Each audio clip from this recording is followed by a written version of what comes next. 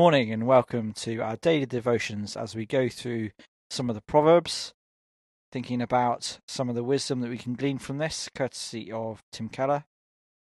Today we're going to be looking at Proverbs chapter 7, which depicts a case of temptation.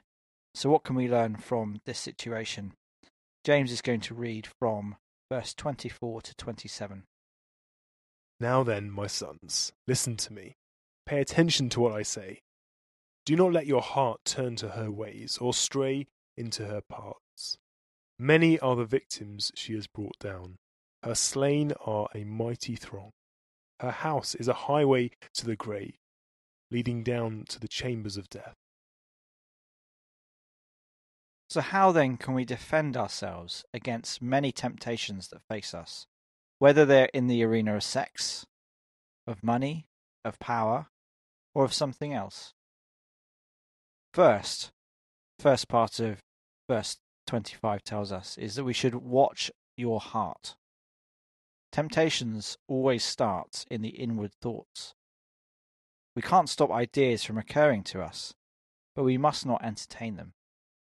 Fondling the secret thoughts, thinking out rationalizations, exploring the possible consequences, all of these trains of thoughts are allowing the temptation to make its case to us.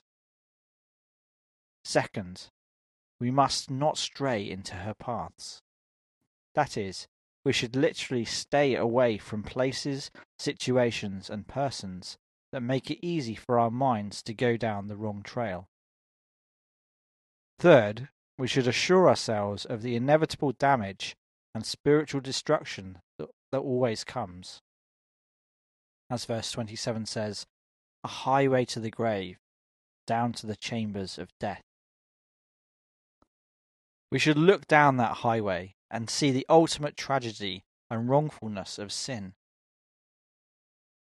It grieves God and spurns the sacrifice he made to save you in Jesus Christ. Have you seen in your own life how these three strategies have helped you in exercising self-control and defense against temptation? Let's pray. Lord, my ultimate defense against the enticements of sin is to remember that it was sin that led you to the cross. You died, you lost everything to free me from sin. How can I trample on your costly love by giving into it? Never let this thought leave me. Amen. Amen. What a helpful challenge for us this morning. Hopefully we can take that into today, the rest of the week, and our lives. And we'll see you again tomorrow for more of the Proverbs.